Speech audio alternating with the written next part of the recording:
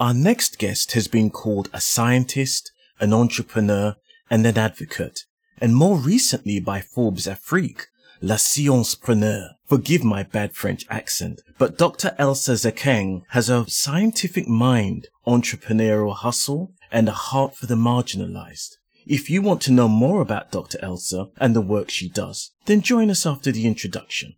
Hello and welcome. I'm Clayton M. Coke, and I'm also the host for The Cashflow Show, the radio show that's disguised in the shape of a podcast, but with so much more.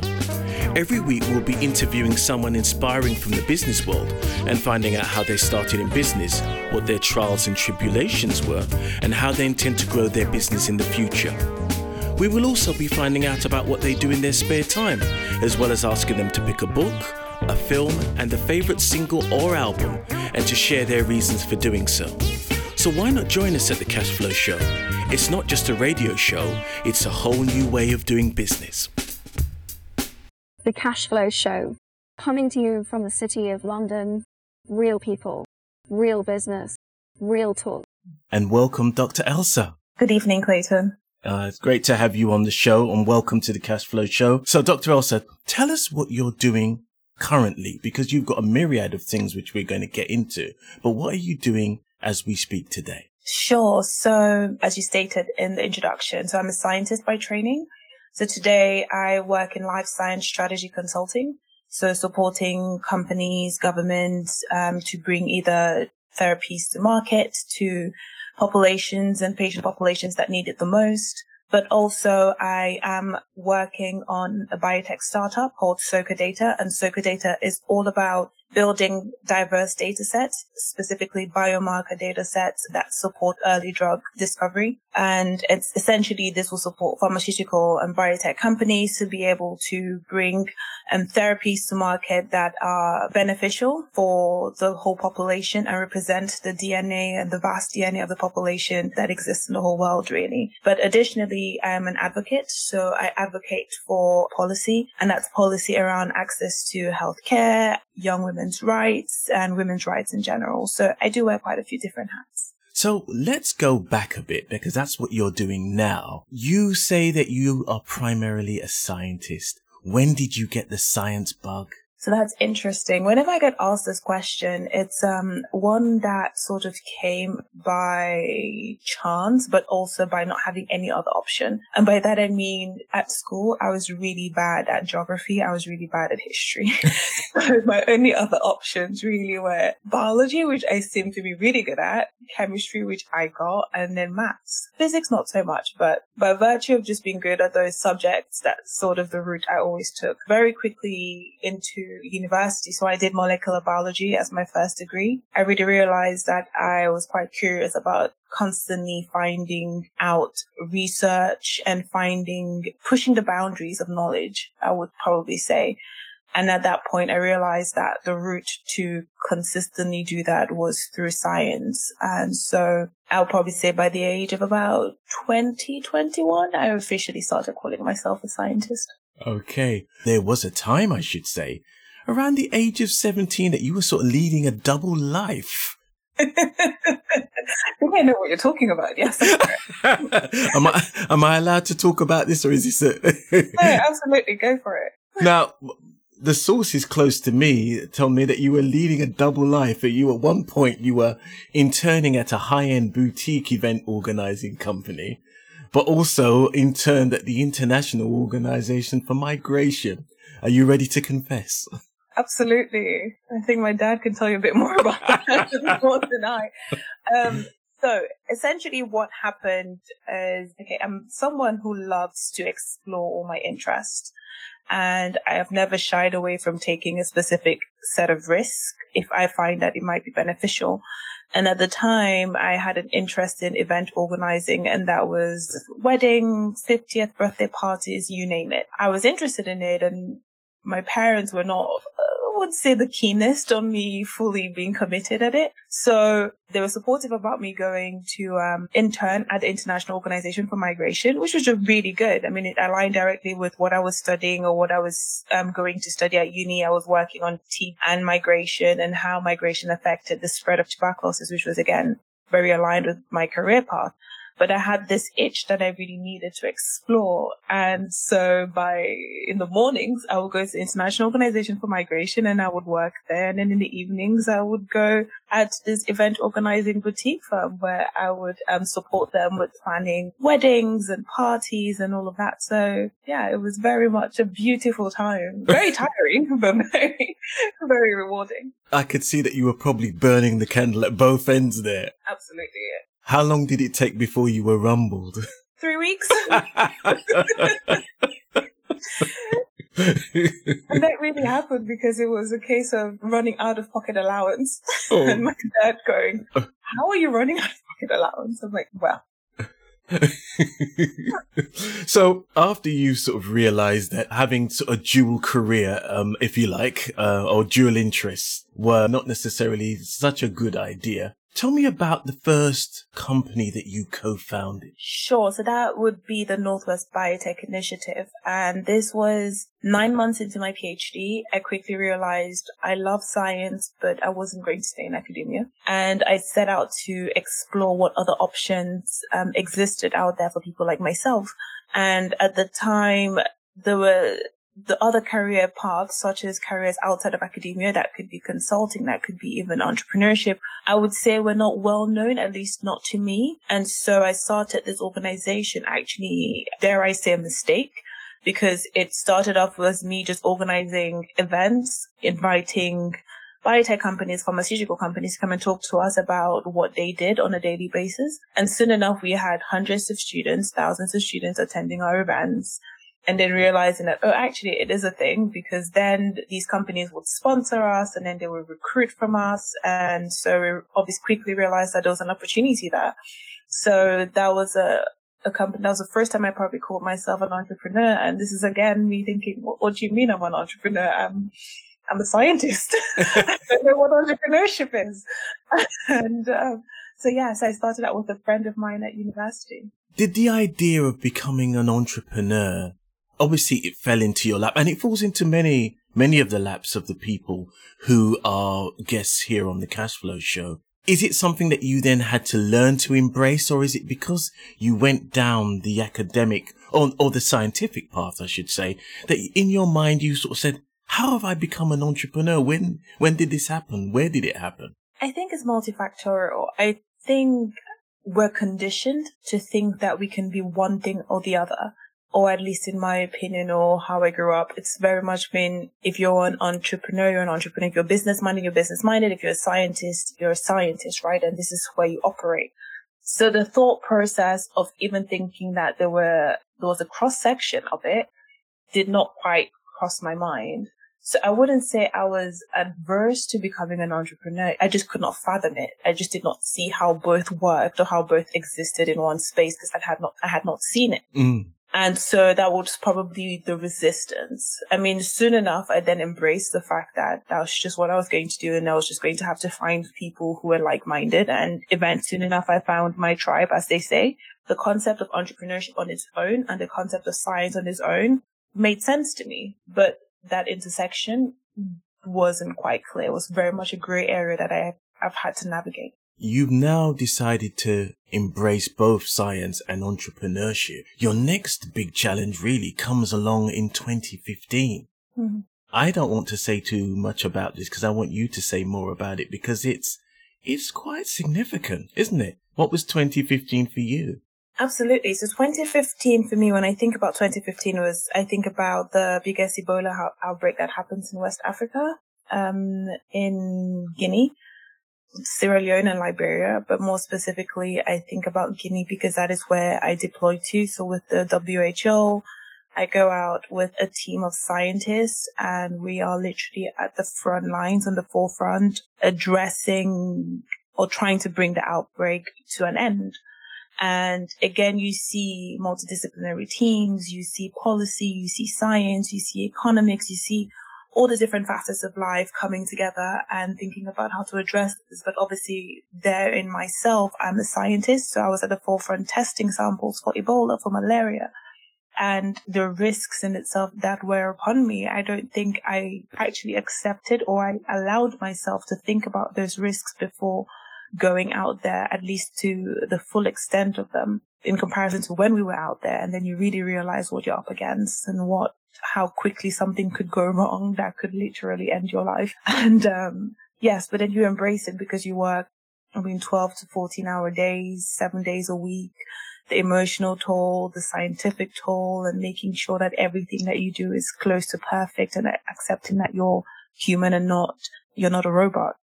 So you accept that human aspect of it. So that was very much a challenging time after spending 6 weeks, out there in Guinea and coming back. So, yeah. Would you describe yourself as a brave person?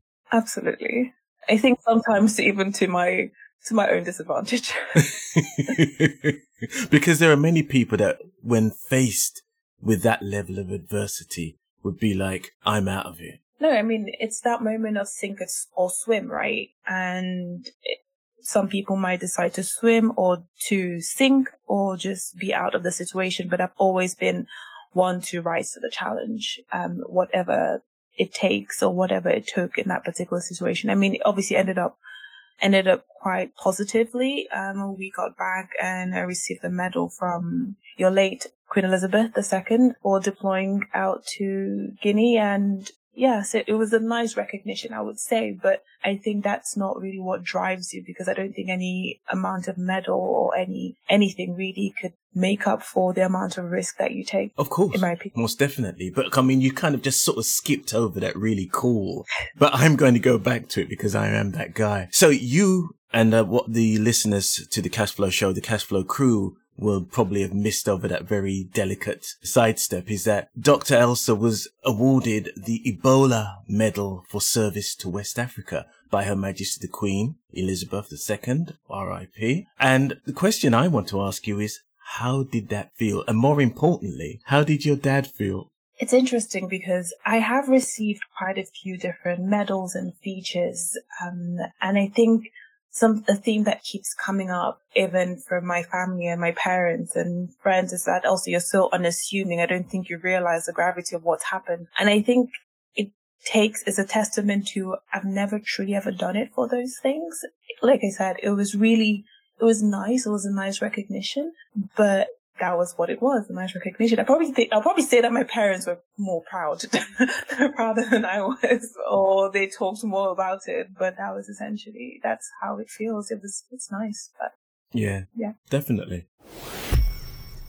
So you started a business, you've done degrees, you've found yourself in a position with a medal from the Queen. A lot of the work that you've done has been for marginalized communities. What got you into that work and what drives you to be involved in that work?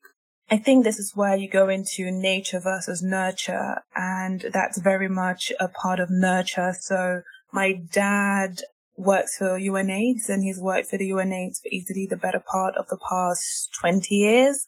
And one of my earliest memories, probably at the age of 14, 15, was when we were in Ghana and he was working with AIDS, with communities of women and just generally people who lived with AIDS in Africa.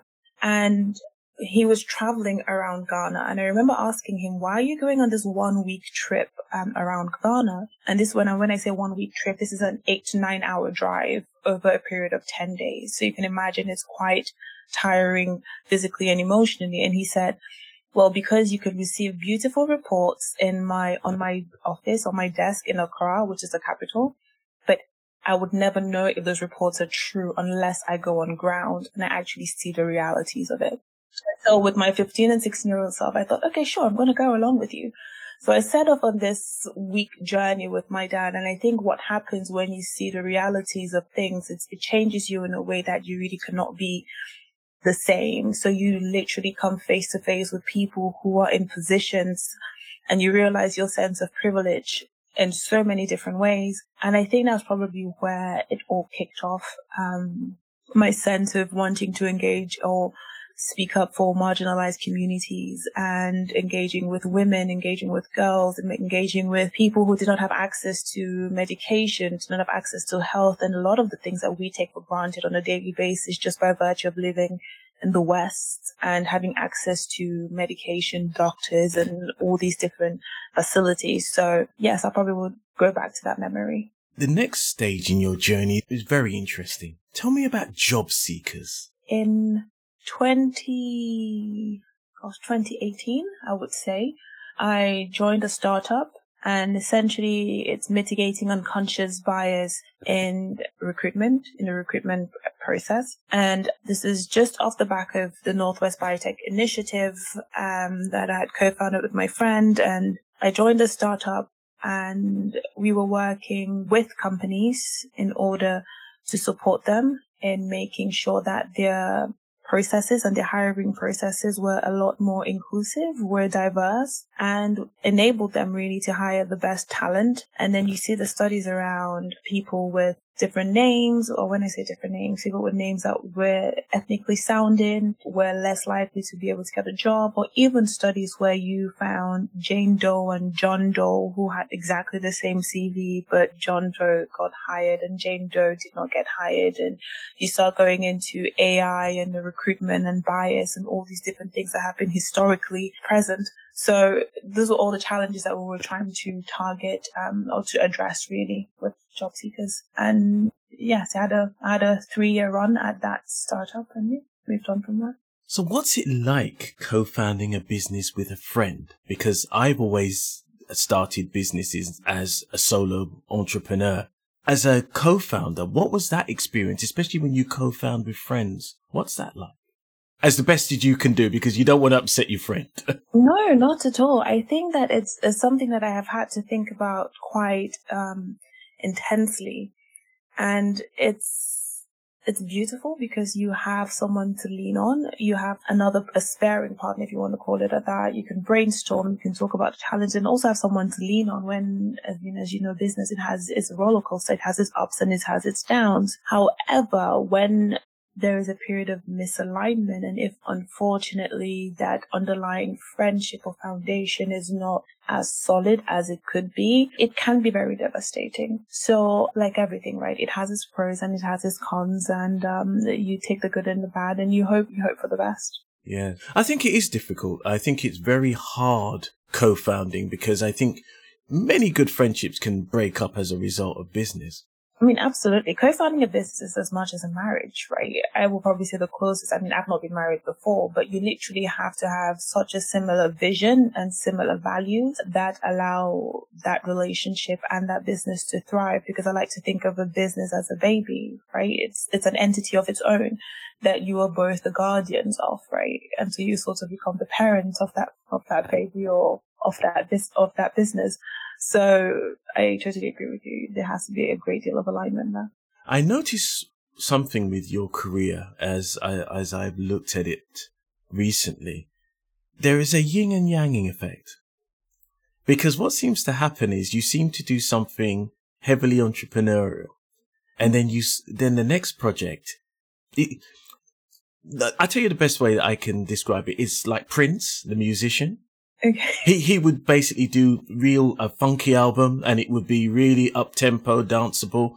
And the next album, everybody was expecting the same thing. Then he'd go and do a rock record, or he would do something completely different. And you seem to go that you do this heavy entrepreneurial stuff, startups, all that kind of stuff, pitch decks, the full Monty. And then you switch to a community interest. And then you go back again. And it's a way that you switch between the two that I find actually quite fascinating, because your community interest company, Solidarity in Tech, that was what you get into next. And that fascinates me as well, because you're really building that culture of diversity and inclusion in STEM. And I'd love to hear more about that. No, absolutely. I mean, I think that that's very key, right? Primarily, I would like to say it's partly due to the fact that I always think about business for profit and impact, right? And trying to maximize the two. And community interest companies, for various reasons, obviously allow you to, or anyone really, to maximize that impact piece. And I'm not saying that obviously a for-profit business does not allow you to do that, but it allows you to do that in another way. So Solidarity in Tech came up really from the need of seeing, when we engage with companies, that yes, there was the aspect around recruitment and hiring, but then there was the other aspect around educating. So it's almost like like perhaps what you're saying, like yin and yang, right? There's the two sides of the equation, and then it goes, okay, so how else do I target or address this other side of the equation? And so that's what Solidarity in Tech really is, a company to educate, to train, to increase awareness of jobs, opportunities, careers in STEM, specifically targeted towards women, young people, and towards neurodiverse populations. So yes, that's very much SIT, as I like to call it. Good. These projects that you've taken on, the community interests, the entrepreneurial startups or founding of companies, how do you stay motivated?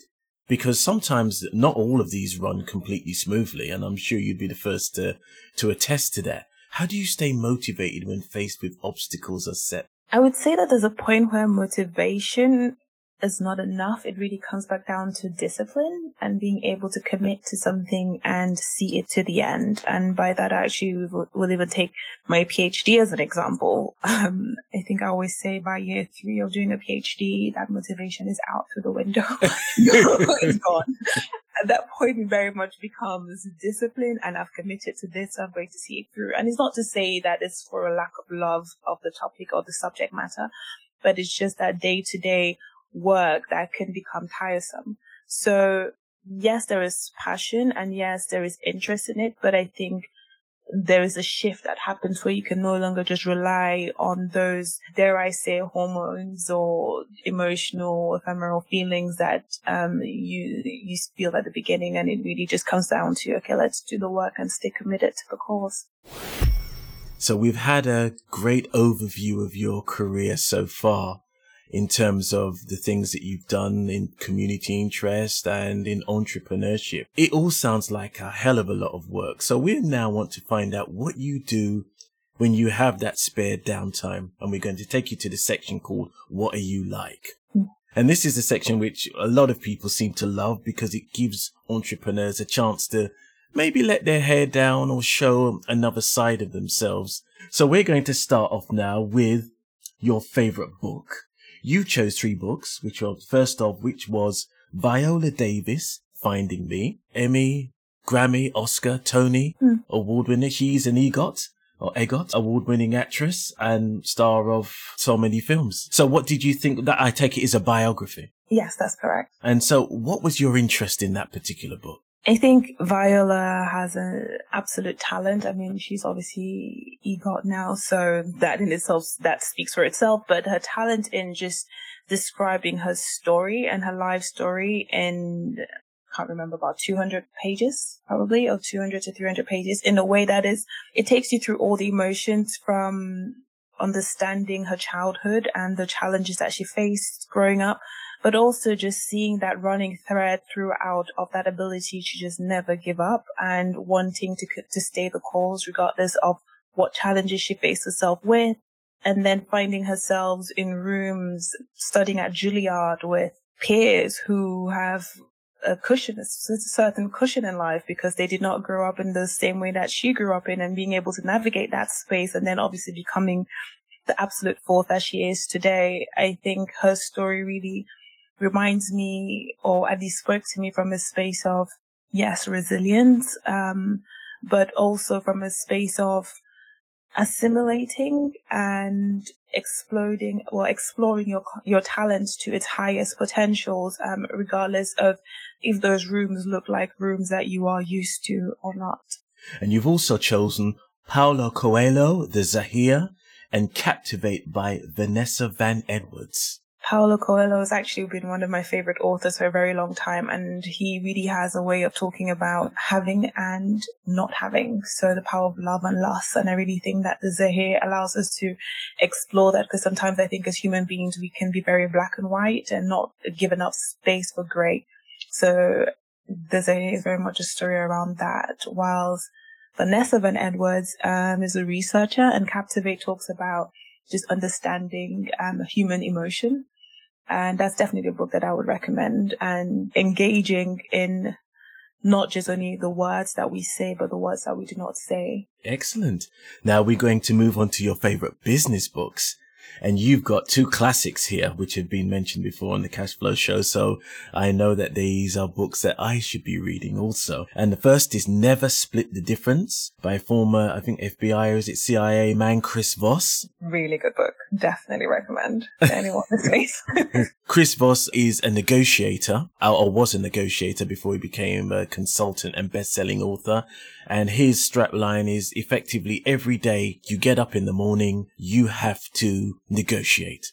You negotiate for your coffee, you negotiate for your space on the tube. It's all a negotiation. Absolutely. And he very much says there's no win-win situation. Someone almost always loses. There's no situation where it's a win-win. So you have to negotiate and never split the difference. So. Indeed. And you also mentioned Peter Thiel, 0 to 1. Yeah. And your reasons for that.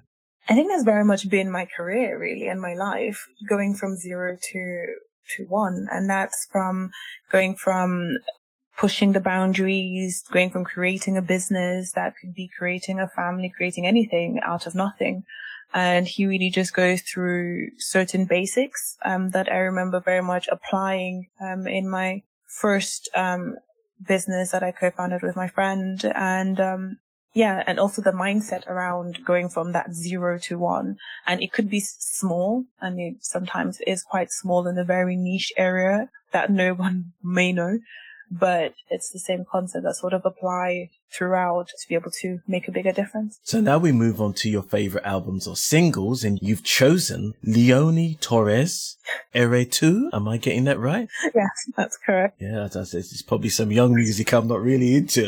I'm still in 90s R&B mode. So tell me about Leonie Torres. So it's Latin music. Oh. Leonie Torres is, this is it. I'm a salsa dancer as well. So in my spare time, I dance salsa. Love salsa. So that's very much one of my favorite salsa musicians. And yeah, it's just one of the songs that I love. Okay. So how long have you been dancing salsa?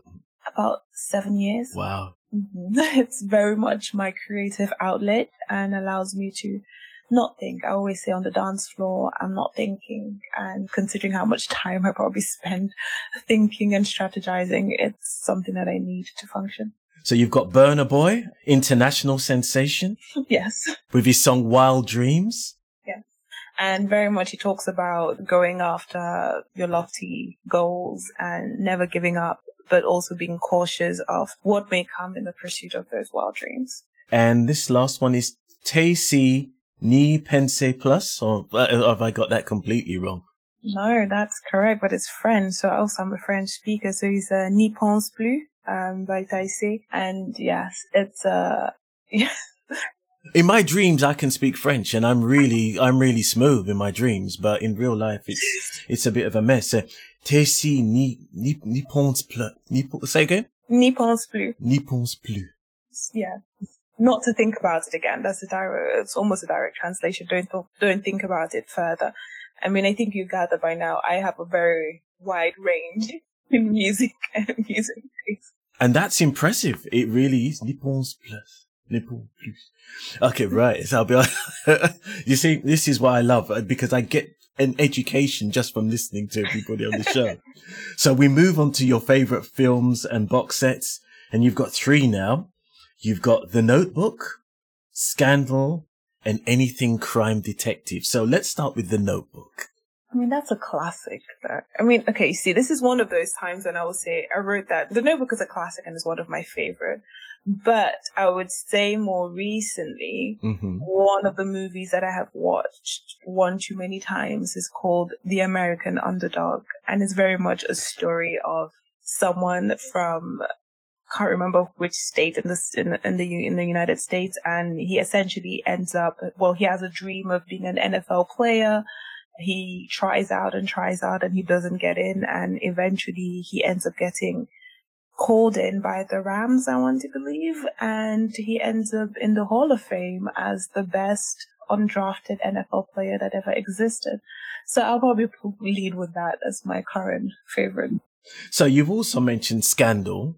Yeah. And that, I can't remember is it, I think Kerry Washington? Yes, Kerry Washington. Kerry Washington. Yeah. Right, okay. And you also have anything crime detective. I'm going to put you on the spot and ask you what your favorite TV detective is. Ooh, favorite TV detective. Now, I can only think about detective shows. Yeah, that's great. Oh, Criminal Minds. Okay. My all-time favorite. I've probably watched it too many times. I love everything profiling and trying to understand the minds of why you would commit a crime and how you would go about doing it. Not that I'm planning anything. And I'm pleased to hear this. I'm just fascinated by the minds of those who actually do. I love crime and detective shows. I just adore them. And What is your favorite? My favorite? Oh my God. In terms of the sort of ensemble type of crime detective show, CSI, the original CSI, I love that. I thought that was fantastic. I still think Columbo's fantastic as well. Even after all these years, Columbo, because you know who's done it. Yes. That's it. God, there's so many that I really enjoy. Trying to think who else. Certain Sherlock Holmes. There's Sherlock Holmes with Jeremy Brett, which is one in. Oh, yeah. And Alice has just put into the chat Luther. Luther could get very, very dark. It could get very, very dark. As long as it's got a detective in it, I'll sit and watch it. Absolutely. And let's not talk about the actual real life crime shows. The documentaries that Netflix actually allows us, well, not just Netflix, but there's so many streaming services. So the likes of like the Jeffrey Dahmer story and I mean anything that's like real life and real crime, I would absolutely watch. But the thing is, it's quite interesting because true crime is the largest podcasting genre. Oh, wow. Yes. Oh, it's the biggest. And it's got the biggest followers, which are women. Women are obsessed with true crime. And I don't know why this is. It's really weird, but women love true crime. Maybe there's a thing there. We're protecting ourselves, right? It allows us to understand our own threat levels and know what we need to be doing and how we could stay safe. That's what I would say. Yeah, I can see. Yeah. He's a nutter. Yeah, that's that's what you have to avoid. I think that's what my advice would be. But yes, that's absolutely brilliant. So after that great excursion into books, films, and records, let's get back to where you are currently. And I'd like to ask you, what skills do you believe are essential for entrepreneurs to have in order to succeed in their ventures? Skills. I would start by splitting those up between hard and soft skills. And I will start off with the soft skills, which I don't even know if I would say is a skill, but I will start off by saying it's a high level of self-awareness. And by that, I mean just being able to know what you can, what you can't do, what needs to be delegated, and if there's someone else better for the job than you are, and being able to let control of that to that person and trusting that they will do a good job of that. I think that on the other hand, I definitely think that as an entrepreneur, you have to be able to wear several hats. So you really have to be problem solving. You have to have problem solving skills, critical thinking, and obviously depending on what your business is, having that in-depth knowledge of that specific industry. So obviously, let's say someone like myself, I probably would say life sciences or med tech, or health tech, whatever specialty it might be, but also having that breadth of knowledge of business, and that is commercial, and that is obviously the sales aspect of it, making sure that you remain profitable and your books remain in the green.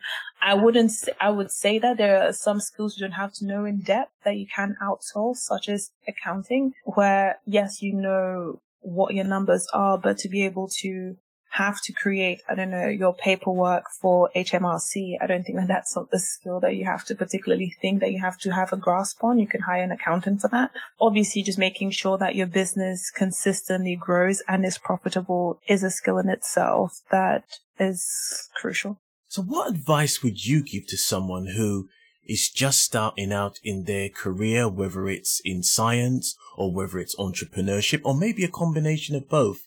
And they want to make a positive impact on the world. They've listened to your story, seen some of the things that you've done, and think, oh, I might be able to do something similar to that. What do you think would be your advice to that person? I would say this might come across as a bit flimsy, but very much just shoot your shot. And that is reach out to as many people as you possibly can. LinkedIn is your best friend. Try out as many opportunities and apply for as many opportunities as you might find that you're interested in. I think so many times we get asked the question, what do you want to do? But a more pertinent question, in my opinion, is what do you not want to do? And you can understand or quickly know what you do not want to do by trying and understanding that maybe I thought that this was a route I wanted to take, but perhaps it's not the one for me. So I definitely would say those are the two things. Try as much as possible and reach out to as many people as possible and apply for the jobs within that field, opportunities. And that could be networking events, that could be internships, and that could just be offering your value. And everyone has inherent value, right? Excellent. Thank you for that. That's absolutely brilliant.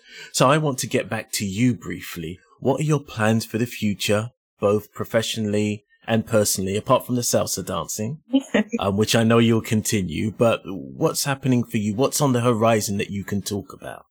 Absolutely. So on the horizon, I will really talk about Soka Data, and Soka Data is the startup I've been mentioning, and it's a biotech startup aimed at bringing diverse biomarkers into one space, into one database to allow pharmaceutical industries, biotech industries to be able to use this data set to support their early drug development processes. And really it's so that the outcomes are therapies and drugs and vaccines that are beneficial to the whole population. And when I say diverse data sets, I mean women, I mean ethnic minorities, I mean older people, and bringing all those different things, because age, ethnicity, gender all affect that biomarkers and how we react to certain viruses and also how we react to medication. So that is what I very much will be focusing on, and obviously still continuing advocacy and trying to add my voice to the millions and other women who continue to talk about inclusion in STEM, but generally inclusion in business and just trying to survive in this world. So people would have been very impressed with what you've had to say on this podcast today. Where can people get hold of you? Where can people contact you? Sure. So my name is Elsa Zekeng, and that is on pretty much everything. So at Elsa Zekeng on LinkedIn, at Elsa Zekeng on Twitter, at Elsa Zekeng on Instagram. And I also have a website called elsazekeng.com. You guessed that, right? I'll have to spell Zekeng so that everybody can, because sometimes people don't necessarily. And so it's Elsa, ELSA, and Zekeng at ZEKENG. Perfect. Thank you so much for that, Chris. You're most welcome. So we've come to the end of our broadcast here, and this conversation has been absolutely wonderful. Thank you for sharing your wisdom, Dr. Elsa Zekeng. Thank you for joining us on the Cashflow Show. Thank you so much for having me, Clayton. You're most welcome. We've come to the end of the Cashflow Show for today, but I would like to say thank you to our guests for taking the time to share their knowledge, wisdom, and insight. If you loved what you've heard on this week's episode, please head over to Apple Podcasts or Spotify Podcasts and leave a 5-star review and feedback, as it really does help. Whilst you're there, listen to some of our other episodes, which you are bound to enjoy. We want to make this the go-to podcast for entrepreneurs wherever they are in the world, and spreading the word really is the best way to grow our show and our community to achieve greater things. Be sure to join us next time for real people, real business, real talk.